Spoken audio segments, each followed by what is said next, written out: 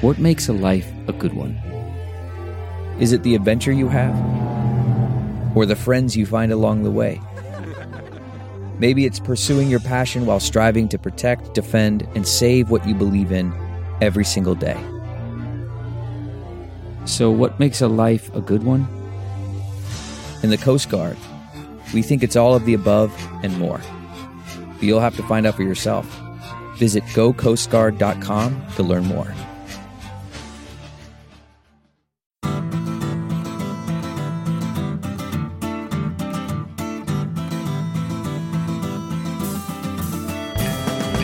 Welcome to the Sinica Podcast, a weekly discussion of current affairs in China, produced in partnership with SupChina.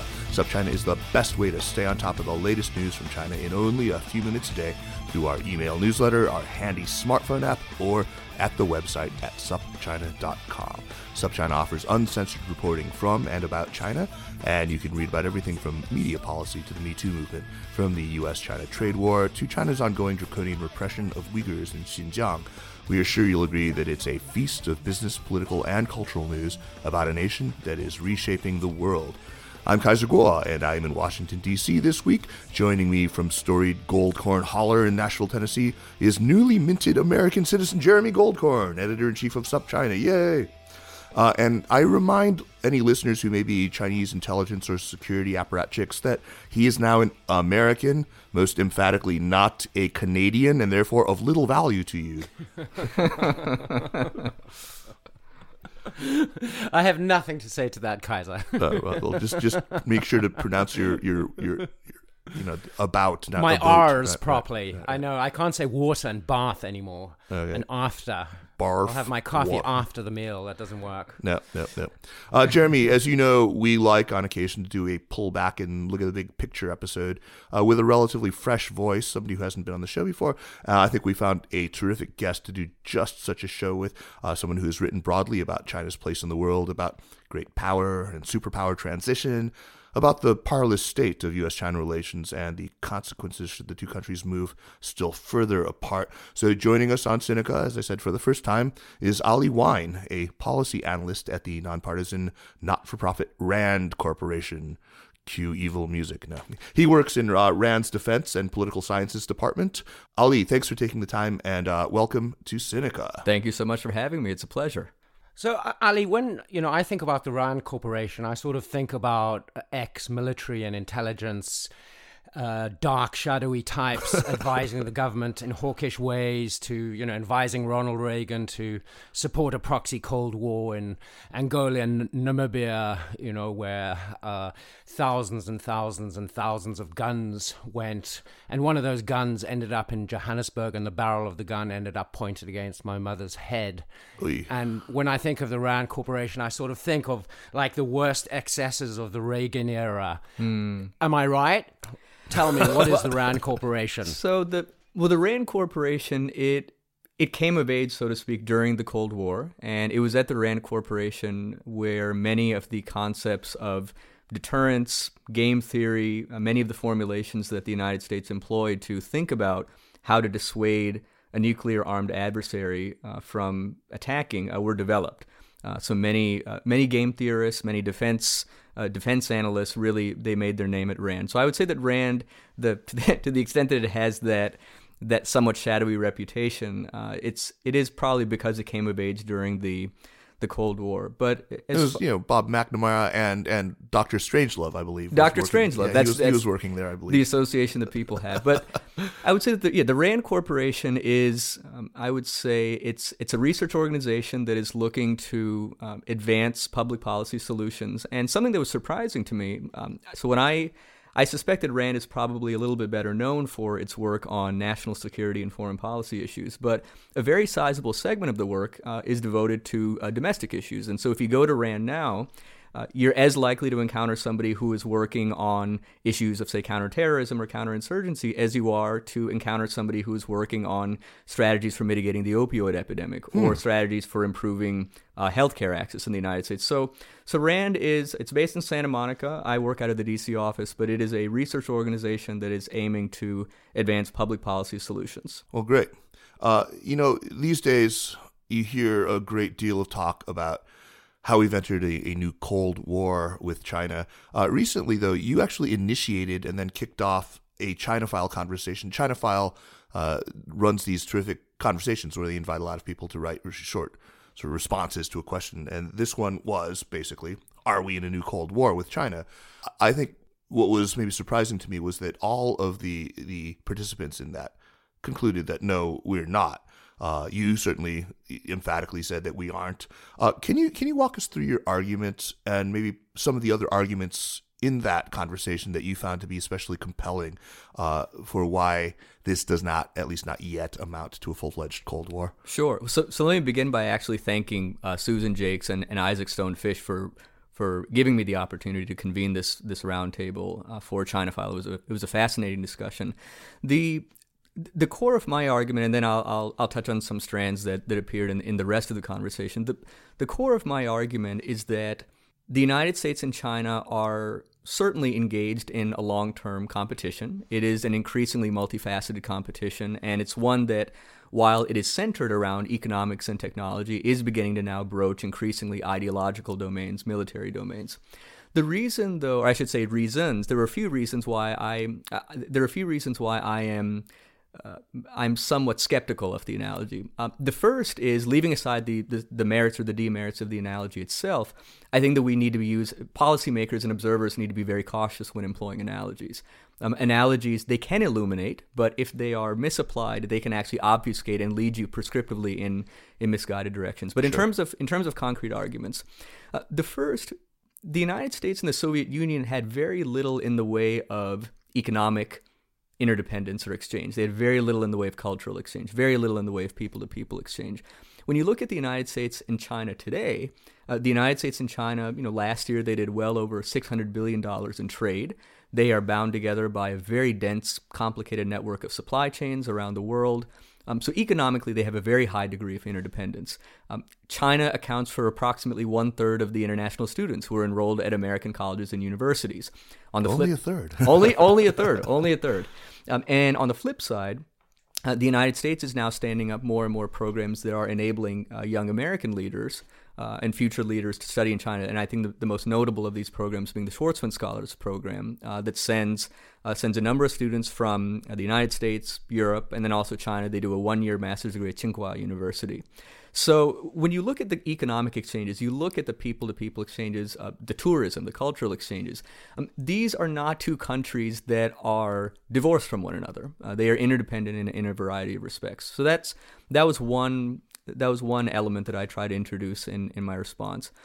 Another element that I introduce in my response is that during the Cold War, Washington and Moscow, they presided over ideologically aligned satellites. And this notion that you could, the notion that you could profit from economically and or otherwise, the notion that you could profit from competition between the United States and the Soviet Union didn't really exist. You were either part of the United States camp or you were part of the Soviet camp, or in the case of, say, India, you were proudly and self-declared non-aligned. Right. And there was a very vibrant non-aligned movement.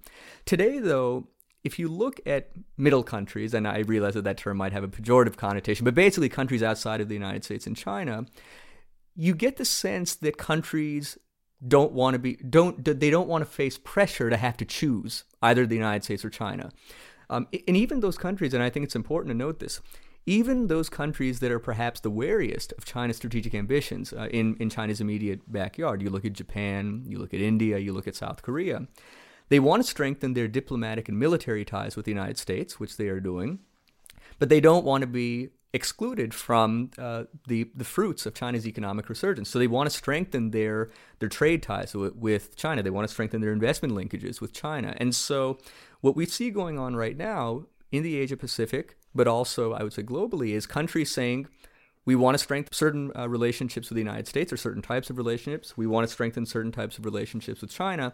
And we don't want the United States or China to come to us and say, you must choose. Right. So that's another... So, that fair enough, Ali. I think you've laid out a good case. But if it's not a new Cold War, can I ask you two questions? Sure. Firstly, if it's not a new Cold War, what is it? What do we call this moment when so many people across the American political spectrum are calling for some kind of rethink of engagement. And the second question is, you must be aware of this Hoover study that Orville Schell and a number of prominent academics, former diplomats and policy analysts put together, in which they list the many grievances the United States has with China, focusing on what some call influence operations. They call for a policy of constructive vigilance. What did you make of their findings and this concept of constructive vigilance?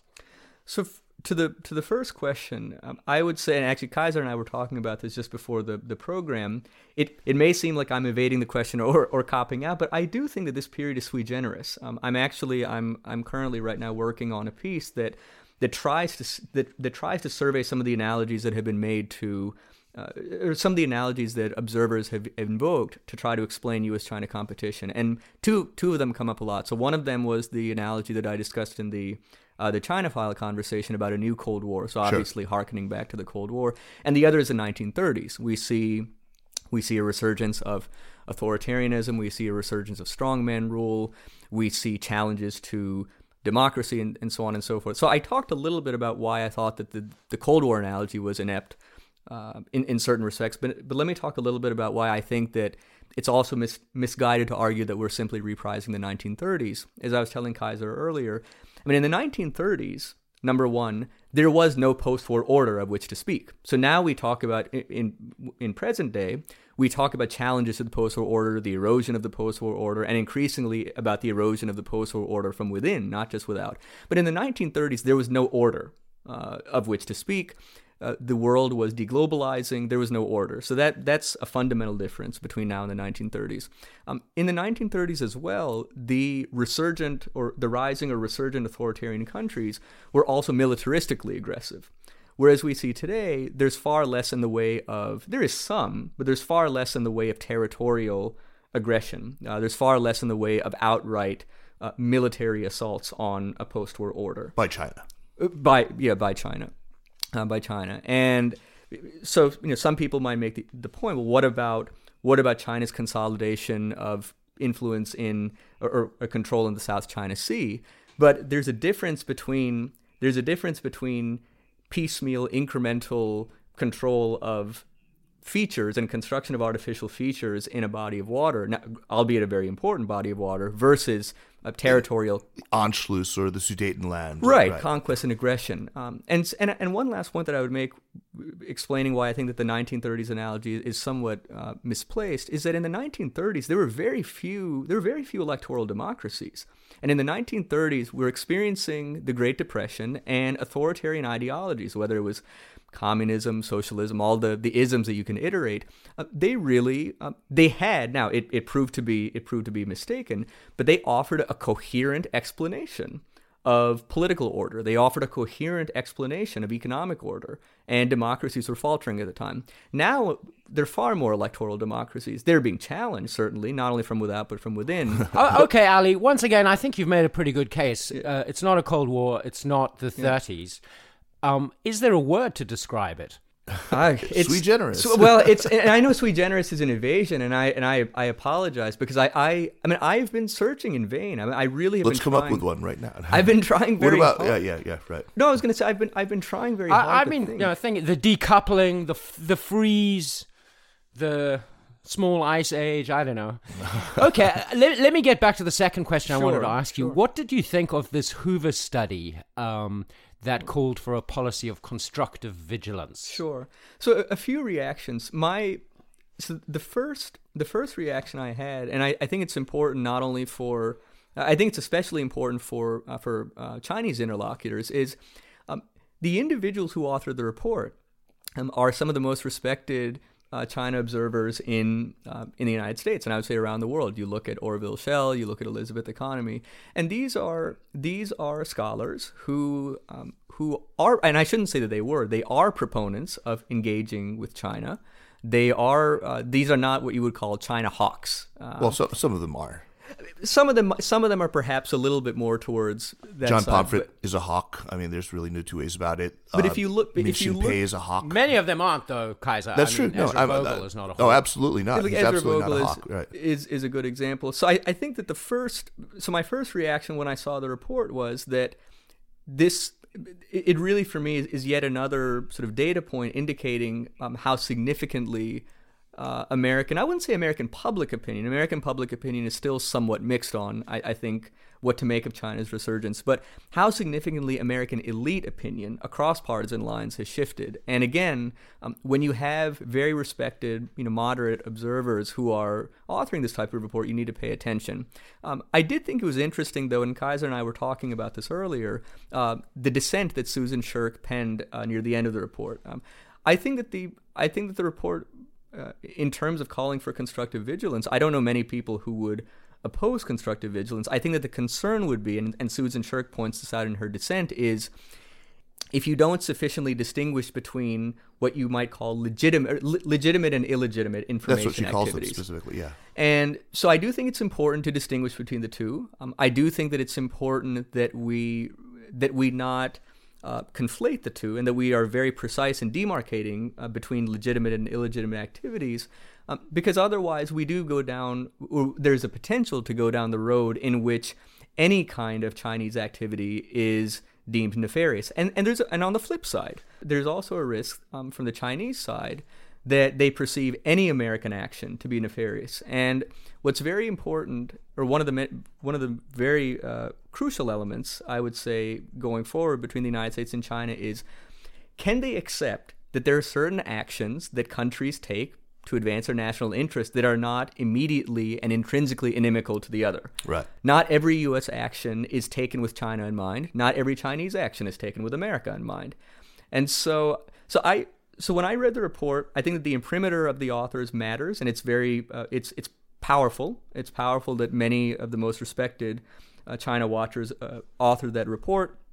I don't think that there are many people who would dissent from the proposition that we need to be vigilant, like any other country should be. But I do agree with Susan Shirk near the end that we need to be careful not to confuse legitimate versus illegitimate activities, and that we should be more precise in categorizing them. Yeah, I think you're expressing, I think, a view that I would wholeheartedly share.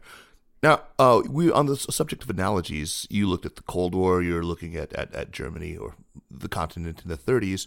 There's another analogy that people, I think, maybe a more apt one, really, which is the turn of the century, of the last century, or the 2 centuries ago, whatever it was. Really, what we're talking about, the rise of Bismarckian Germany. We're talking, you worked pretty closely with Graham Allison, and I'm sure I haven't actually read his book, Destined for War. We'll talk about that later. Sure. I'm quite confident that was one of the ones that he brought up as a classic case of a Thucydides trap, right? Where, you had Germany at the time in the role that China now occupies, and the UK, and maybe to a lesser extent some of its allies in the West, in the American role. What about that analogy? Do you have any thoughts on whether that is at all apt?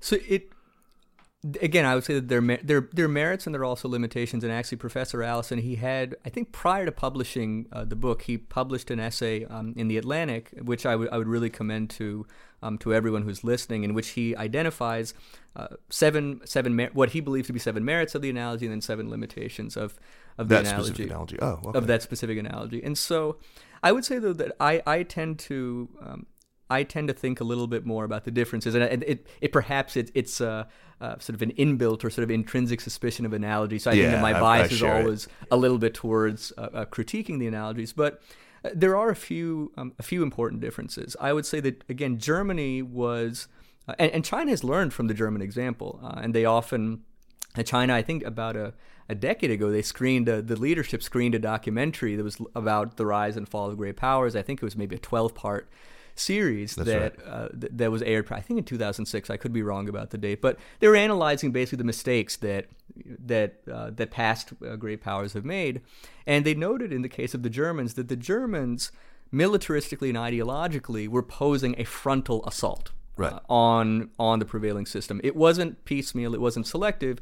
It was a very frontal assault, and in many cases, it was reckless. Yeah, they were neither hiding nor biting. They were neither hiding nor biting. Right, exactly. So I think that the nature of the German challenge was far more visceral. I think it was far more imminent.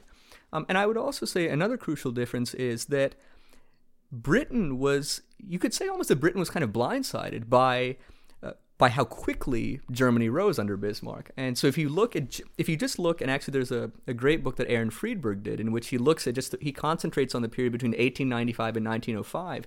If you look just in that decade at how dramatically the naval gap between Britain and Germany shrank. Right. You looked at how rapidly Germany's aggregate national power rose in a decade.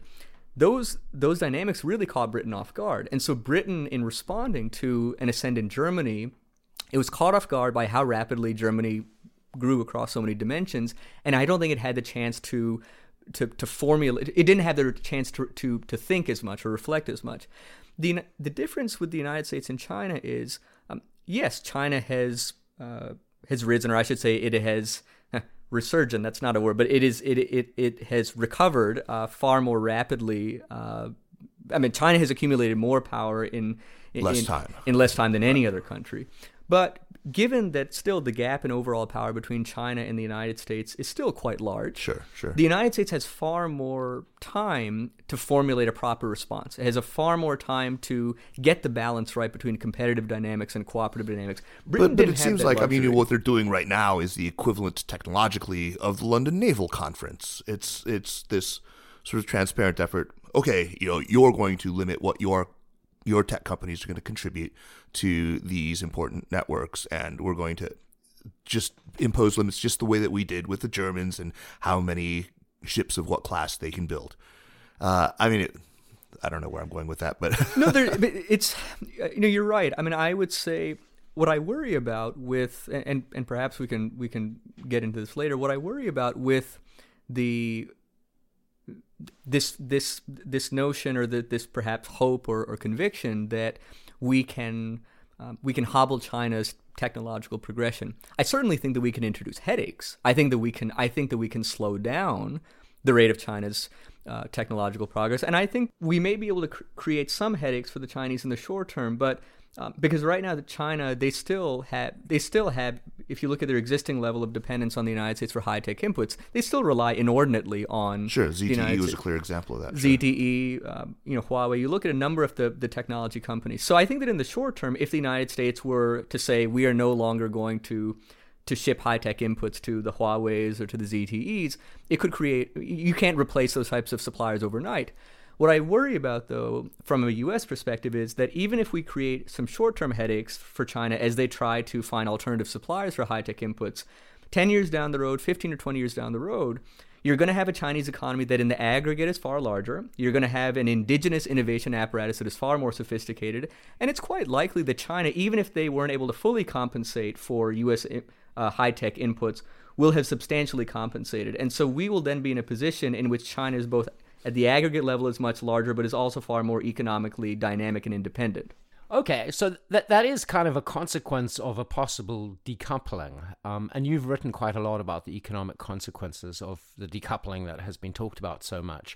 And I do think this is something that needs to be thought about more by the people who are pushing a harder line.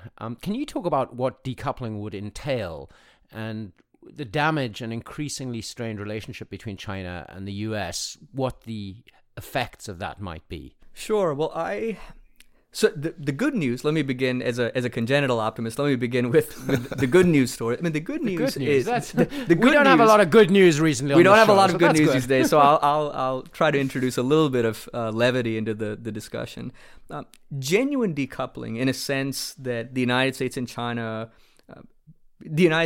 essentially had economic interactions comparable to those between the United States and the Soviet Union during the Cold War. That type of decoupling would be very difficult to achieve, leaving aside the rhetoric from the United States, leaving aside the rhetoric from China.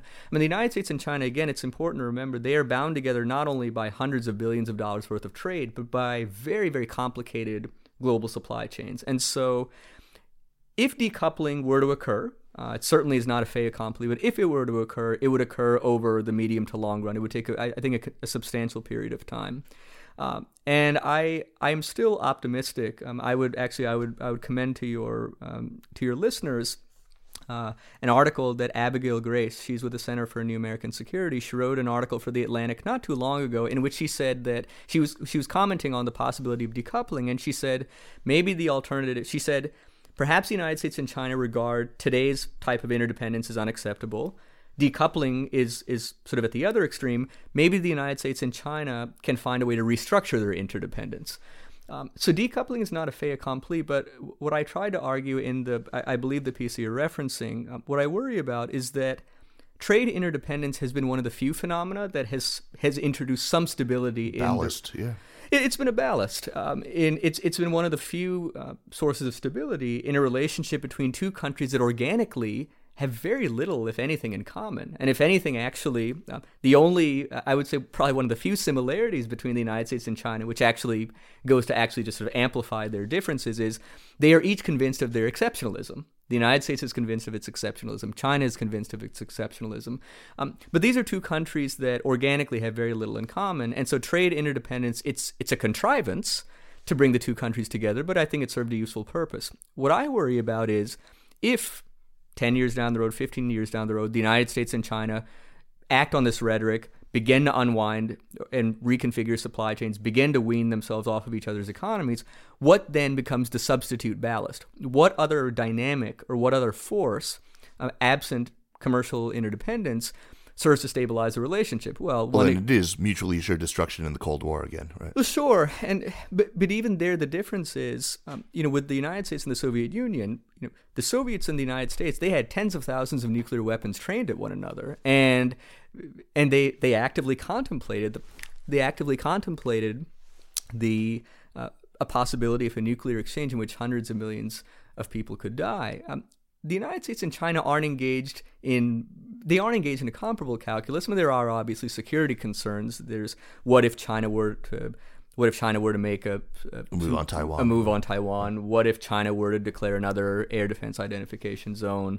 What if the United States were to get wrapped into a maritime skirmish between China and one of its fellow disputants in the South China Sea? But it isn't that same type of calculus. But I don't worry. I wouldn't rule out the possibility of a military confrontation. I'm not so much worried about a military confrontation, though you can't rule it out, as I am by just a period of uncertainty, of protracted uncertainty in the relationship in which there isn't a ballast like commercial interdependence to stabilize their ties. Ali, some of your colleagues at RAND recently published a paper called China and the International Order, which challenges the now widespread belief that China is hell-bent on upending the existing international order, on usurping really the leading role that the U.S. has held for the last, 70-plus years, and creating essentially a Sino-centric world. They conclude that China's behavior hasn't been all that disruptive, and that instead China has been what they describe as a conditional supporter of the existing order, and that all China really wants is, more voice in that order, a seat at the table, This makes a lot of sense to me. I thought that paper was excellent, not just descriptively, but also maybe prescriptively. What did you make of their findings? Of course, they're your colleagues, so obviously you're not going to disagree too strongly, but I don't think that you do. And do you think that China can or ought to be accommodated, or do you think that maybe this prickly attitude that China has displayed recently so conspicuously with this daily accretion of strains on the relationship, that this may be too late? Well, as you said, I have a bias. They are my colleagues, but I did find the report to be excellent, and again would commend it to all of the listeners. So there were three authors: Michael Mazar, Timothy Heath, and Astrid Sevalos. They wrote this report, and what I like about the report is that it portrays China as it is selectively revisionist. It is challenging certain aspects of the post-war order. It is perhaps somewhat indifferent to other aspects of the order, and it is challenging others. But it's sort of a three-part approach. So challenging some elements, indifference to certain elements, preserving certain elements, and then outside of the post-war order, this is actually maybe element number 4, outside of the post-war order, setting up certain institutions of its own. If you look at, for example, the Asian Infrastructure Investment Bank, you think about the inauguration of the Belt and Road Initiative. So my sense is that China is trying concurrently to grow its voice within the order, but also as kind of a hedge, cultivate institutions and cultivate a voice that don't depend on that order. Now, that type of selective revisionism is challenging, and I don't want to in any way play it down. Play it down. And the relationship it is getting more tense, and I think it will continue to get more tense. Although I would say, I'm not yet persuaded of the proposition that China, if it were given the opportunity, would be thrilled to supplant the United States in its current capacity as the underwriter of the post-war order. And many Chinese scholars make this point. They say that yes, China wants to continue to grow, but given the current deceleration in China's growth, given a very grim demographic outlook, given the wrenching difficulties of restructuring the economy, if China were to assume responsibility for underpinning a post-war order, that would be perhaps an intolerable strain on the Chinese. It's simply not up for it. I mean, it's just not up to it. I don't get the sense. I mean, if you look at, well, first of all, it's not clear to me what a Sinocentric order what would the contours be? Don't you know that it would just simply be a resuscitation of the old Qing tribute system, wouldn't it? It's interesting. It's interesting now when you engage with Chinese interlocutors, something that I do think is important. We've been talking about some of perhaps the missteps or some of the missteps of the United States and its dealings with China. But I do think it's important for China to appreciate that it is not going to be able to resume some kind of Sinocentric tributary-like system in the Asia Pacific. China is now contending with very formidable economies in its backyard, formidable military powers. So it confronts a very different regional neighborhood. It depends far more on the global economy than it used to. It's far more dependent. And I should say that China recognizes that outside of the United States, China has probably been the principal, or certainly one of the principal beneficiaries of integrating itself into this post-war system. So it's been a principal beneficiary. I think that it's not clear to me what a Sinocentric international order would look like. It's also not clear to me that China would want to undertake that responsibility, not only because of the economic strains that it would impose, but also it's interesting, and it's a bit, forgive me, it's a bit difficult to explain, so I probably will be a bit incoherent here. But China, in a way, benefits from having the United States as a foil. So long as the United States is seen as the underwriter of the international system, it takes all the lightning. I mean, it sucks up all the punches. Right? So when financial contagion spreads throughout the system, it's America's fault. If there is a grave humanitarian crisis, America, why aren't you responding? The more that China narrows the gap with the United States in terms of its overall power, the more that other countries will say, okay, China, congratulations, you are now a near peer, a potential peer of the United States. What is your vision? What is your vision? Two, how do you propose to deal with global challenges in a way that's differently than the United States? And China's internal record is going to come under greater scrutiny. And I think that China has been thrown off guard by the amount of criticism and the amount of attention that its treatment of the Uyghur population has received. Which is a good point to ask you a question I wanted.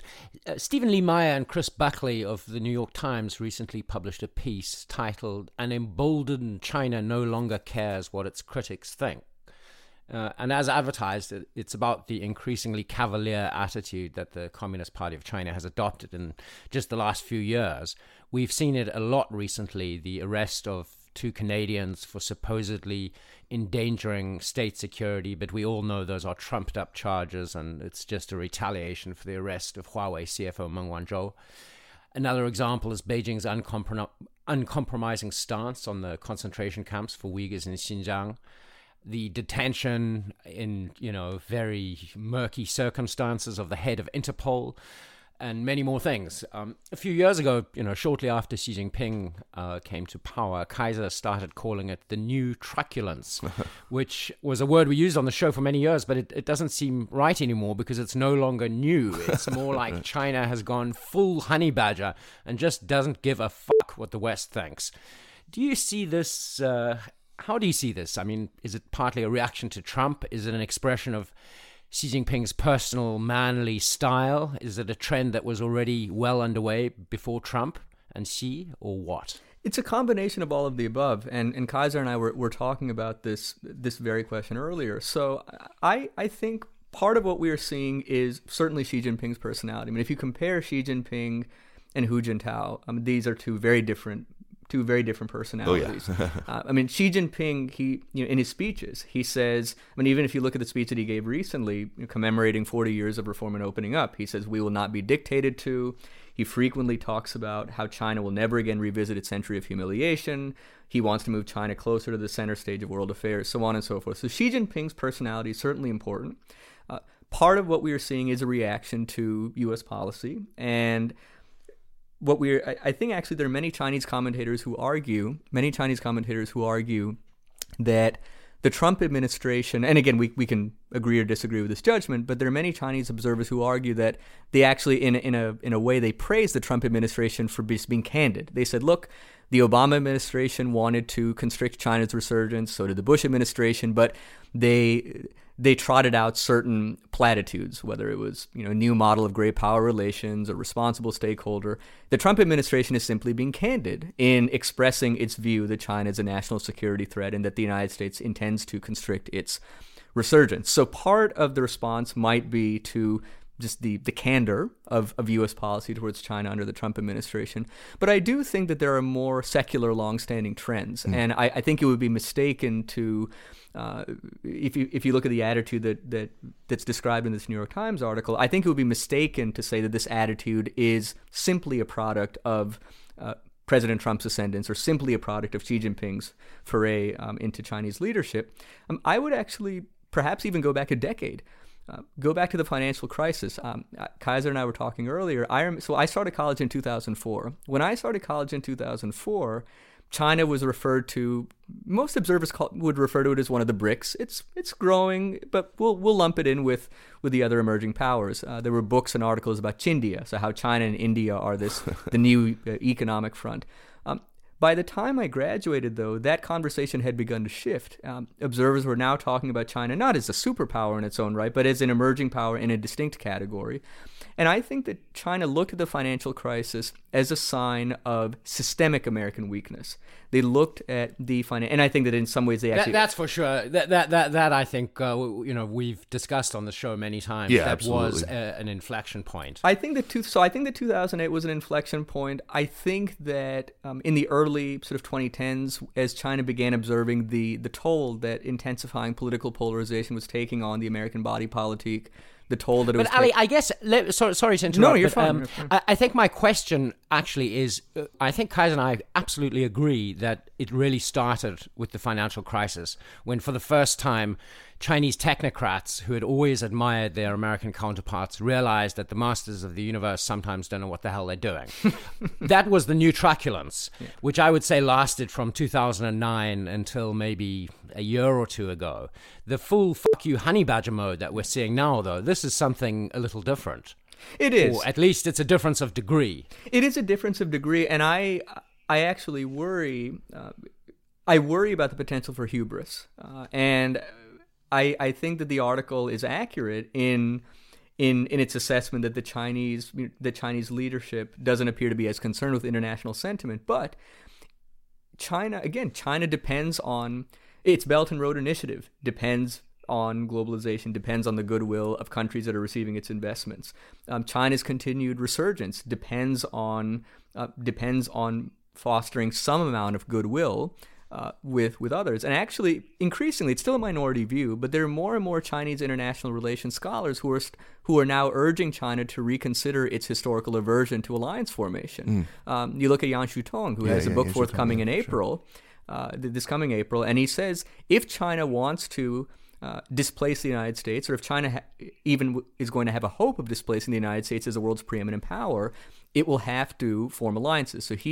So Professor Yan, he writes an op-ed in the New York Times in 2011 called "How China Can Defeat America," and his conclusion is, he says, and I'm paraphrasing him roughly, but he says the core of competition between the United States and China will come down to who has more high-quality friends.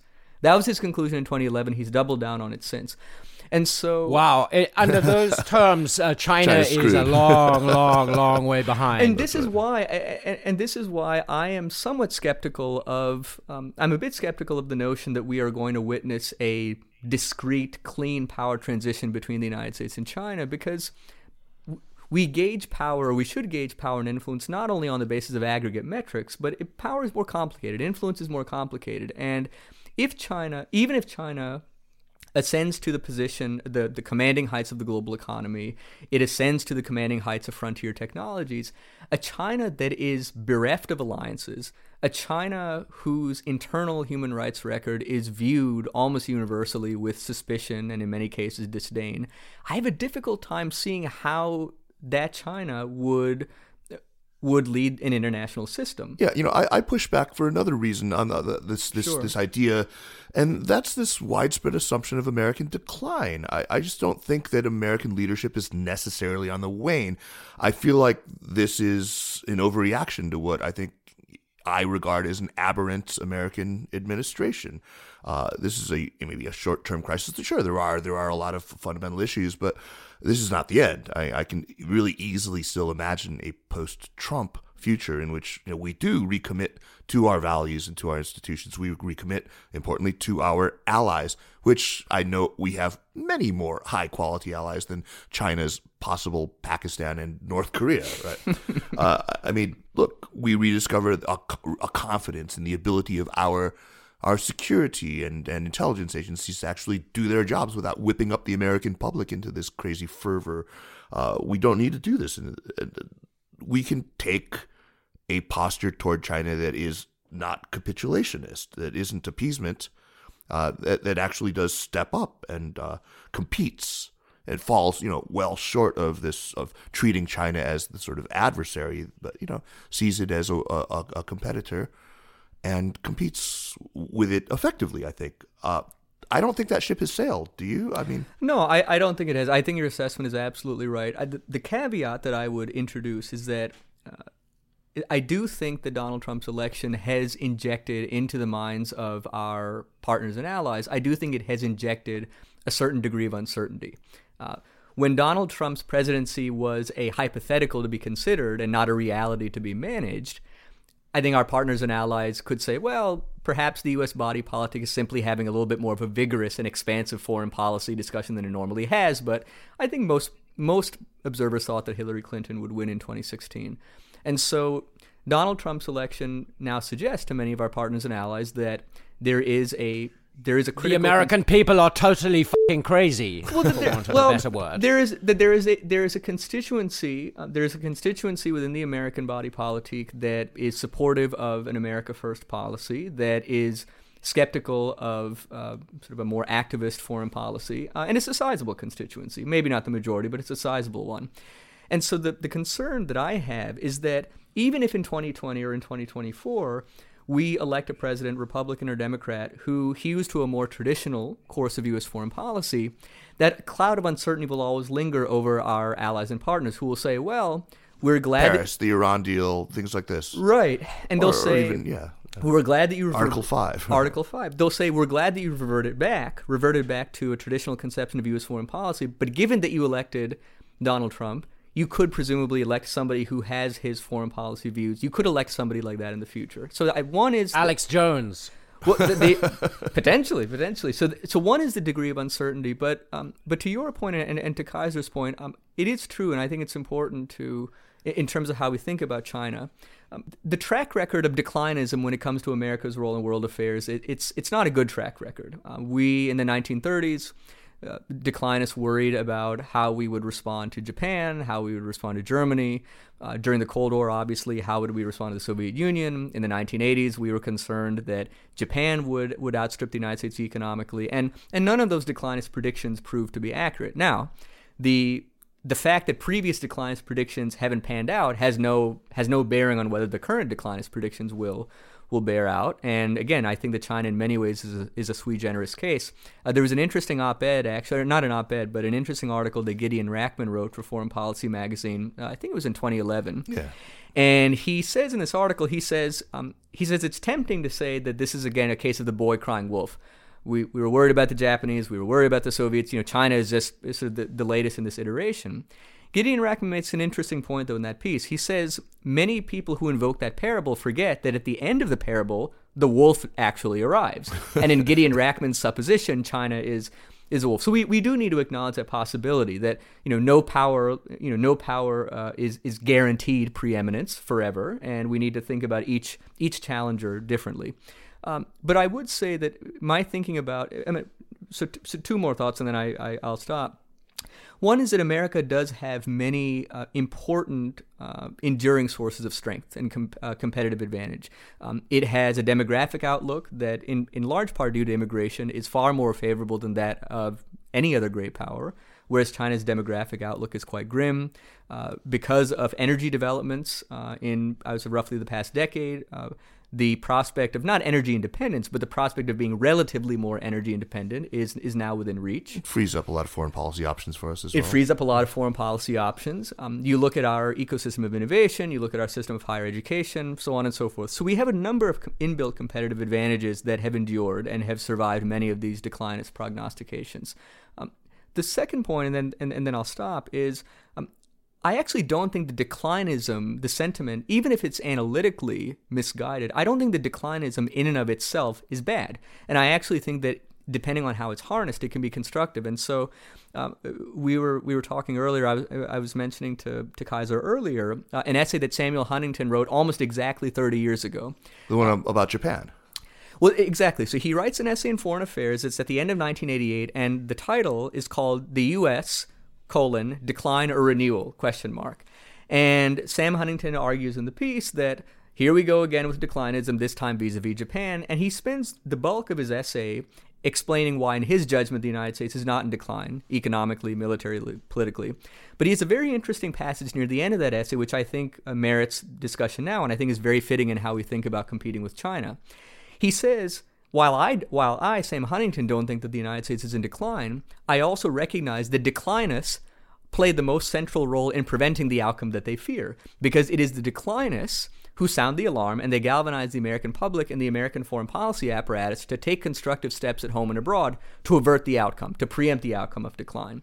So Hypochondriacs are healthy because they go to the doctor. Exactly. And so Sam Huntington makes the argument, look, I believe that analytically the fear of decline is misplaced, but if you want to believe that America is in decline and use that sentiment constructively, be my guest. I'm going to call this Randian dialectics. Here's what I worry about, though, Jeremy, in the case of China. What I worry about in the case of China is we are seeing growing anxiety about a resurgent China. There are two ways, and it's a simplistic binary, but you can either harness that anxiety constructively or you can harness it in a way that yields greater defensiveness, that yields paranoia, that yields kind of a bunker-like mentality. And what I worry about is I don't think that the United States will be able to compete successfully with China over the long term, A, if it ignores its organic sources of competitive advantages and its unique sources of competitive advantage, and B, if it tries to out-China China. I worry when I see in some of the discussions around town that every time China trots out a new initiative, what is America's response? What is America's corollary initiative? We are not China. We can't become China. We should not try to become China. I think that we should use our anxiety about China to become a more dynamic version of our best self, rather than trying to out-China China. My real concern, just playing off of that, is that our response to this threatens really to destroy the very things that are the source of our vibrancy and open society. Absolutely. Especially when we start targeting immigration, as you were saying, blocking visa applications from Chinese STEM students coming here. Christ, talk about an own goal. That is just get me started. But as you were saying, I think that it's Jeremy, have you read John Bolton's speech on Belt and Road and Chinese loans in Africa? Did you see that? Yes, I have. I have some thoughts on that. We published I wrote a piece yesterday. I think the best comment was from a Nigerian guy named Onya Nkuzi on Twitter. And he said, if China did not exist, John Bolton and Trump's Africa policy would not exist. So what John Bolton outlined is not an Africa policy, but the African component of America's China policy. The past is their inspiration. They plan to refight a Cold War against Russia and China. The other thing he said, which is interesting in terms of the fact that Bolton kind of asked African countries to draw a line in the sand between the US and China, which is never a good idea. He said, the US is a free and open society we all accept, but it is easier for a Nigerian passport holder to get a visa to China than it is to get a US visa. Now, if you're into business, this matters. Go to Guangzhou, do your business, make money, then watch CNN and Hollywood movies. Yeah, Wow. I think, Jeremy, it's a really important point, and I would make just to amplify what you said. I do worry about this direction in U.S. foreign policy, because the mistake is countries do not want to be, whether they are in Africa, whether they're in Asia, they want to maintain maximum freedom of maneuver, diplomatic maneuver, and strategic maneuver. They want to partner with the United States when it's strategically advantageous. They want to partner with China when it's strategically advantageous. And so the more that we pressure partners and allies to choose, the more likely it is that we'll end up isolating ourselves.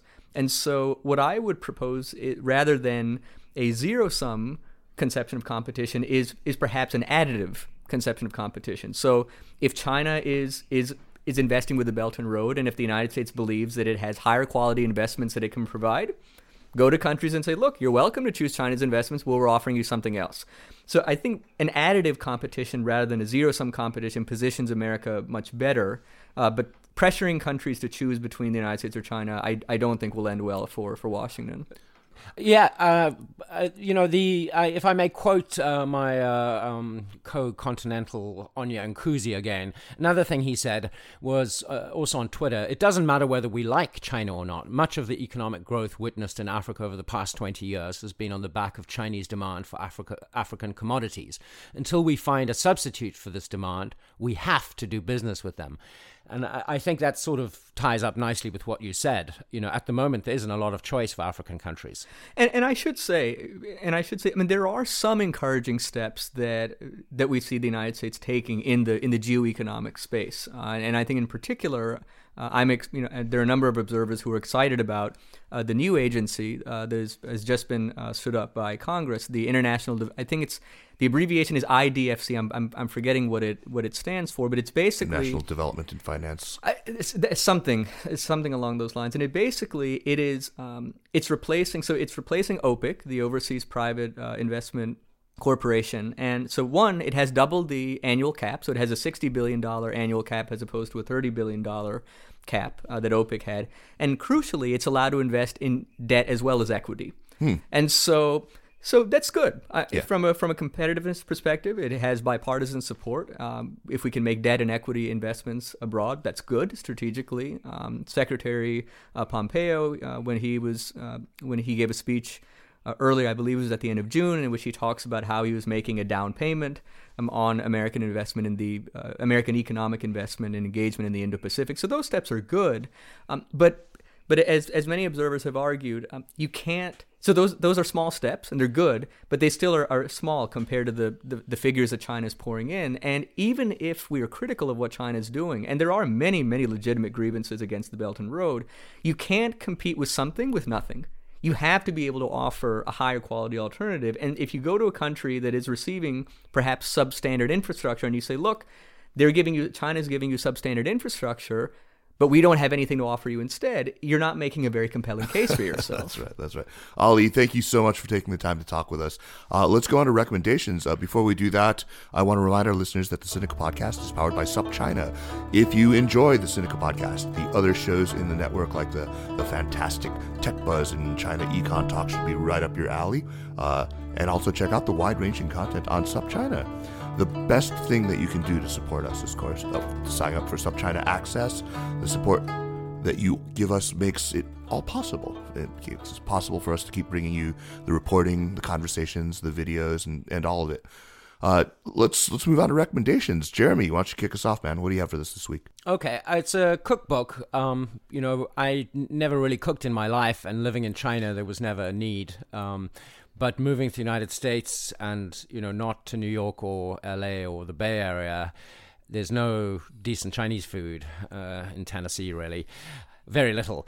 So I've had to learn to cook, and I'm getting to be okay, but I realized that I didn't really sort of have a theoretical understanding of what I was doing. And somebody recommended this excellent book called Salt, Acid, Fat, Heat by Samin Nosrat. And I believe there's a Netflix TV series. Yeah. I was going to say, that name sounded familiar. I think I saw that flicking through Netflix the other day. Yeah. I haven't seen the TV series, but the book is really excellent, even if you're an experienced cook, because it has recipes, but it's fundamentally a sort of layperson's guide to the chemistry of cooking, the theory of cooking, and, why, obviously the title is because she identifies 4 elements as basically being the secret to everything. And if you know how to use salt, acid, fat, and heat in various forms, you can cook anything without a recipe. Anyway, it's a really fun book if you like cooking. I noticed you leave sugar and sweet out of that list, but oh well. Yeah, you know me. You don't have a sweet tooth. Yeah, you really don't have a sweet tooth. I commend you for that. So, Ali, what do you have for us this week? I would recommend the new issue of Foreign Affairs. It has a number of articles, one by Ayanshu Tong, one by Oriana Schuyler Mastro. There are a number of other articles that are looking at, I think, and I like the title of the issue. It's I think something China, America, and Global Order, Who Will Rule the World, something to that effect. But there are a number of good articles in there discussing the state of U.S.-China competition. But as I was reading the articles, they do a very good job of surveying the U.S.-China competitive landscape. But I think that we need to be thinking more about a possibility that doesn't get as much attention, which is that maybe we won't witness a power transition between the United States and China, even as America's relative influence continues to decline, China's relative influence continues to rise. For reasons that we were discussing earlier, it's not clear to me that China wants to supplant the United States in its present capacity as the underwriter of global order. And so I think agree on that. Yeah. So I think that we need to weigh the possibility of a tense, fluid balance between the United States and China rather than a power transition. And so, but highly recommend the new issue of Foreign Affairs. One last recommendation. It's on the subject of power transitions. Kori Shaki's book, Safe Passage, is just a superb account of the power transition between the United Kingdom and the United States.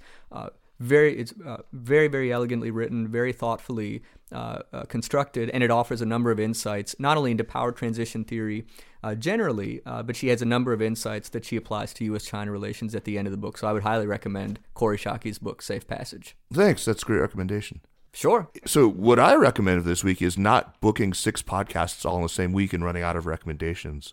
No, actually, I'm going to recommend an article in The Atlantic by Jake Sullivan, who is Joe Biden's national security advisor.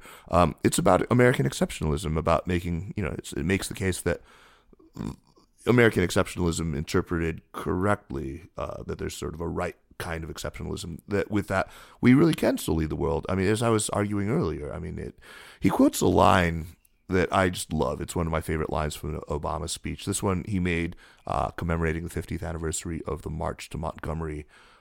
He said, "Each successive generation can look upon our imperfections and decide that it is in our power to remake this nation to more closely align with our highest ideals." It's the thing that I love about America. It's just the open-endedness and the self-corrective capabilities of this country. And this is ultimately the deep reservoir of hope that I still have, that we can come out of this moment and make ourselves a better country. So that's my recommendation. Ali, once again, thanks so much for joining us on Sinica. Thank you so much for having me. It was a pleasure. Jeremy, man, it was great to talk to you as always. Thanks, Kaiser. The Sinica Podcast is powered by SupChina and is produced by Kaiser Kuo and Jeremy Goldkorn and edited by Jason McRonald and by me. Special thanks this week to Jim Millward, who was kind enough to let us convert his dining room into a makeshift studio. Drop us an email at sinica@supchina.com. Follow us on Twitter or on Facebook at SupChina News. And make sure to check out our other podcasts, the Caixin Sinica Business Brief, the Pan Daily Tech Buzz China, New Voices, China Econ Talk, and Ta for Ta. More great shows coming soon. Thanks for listening, and we'll see you next week. Take care.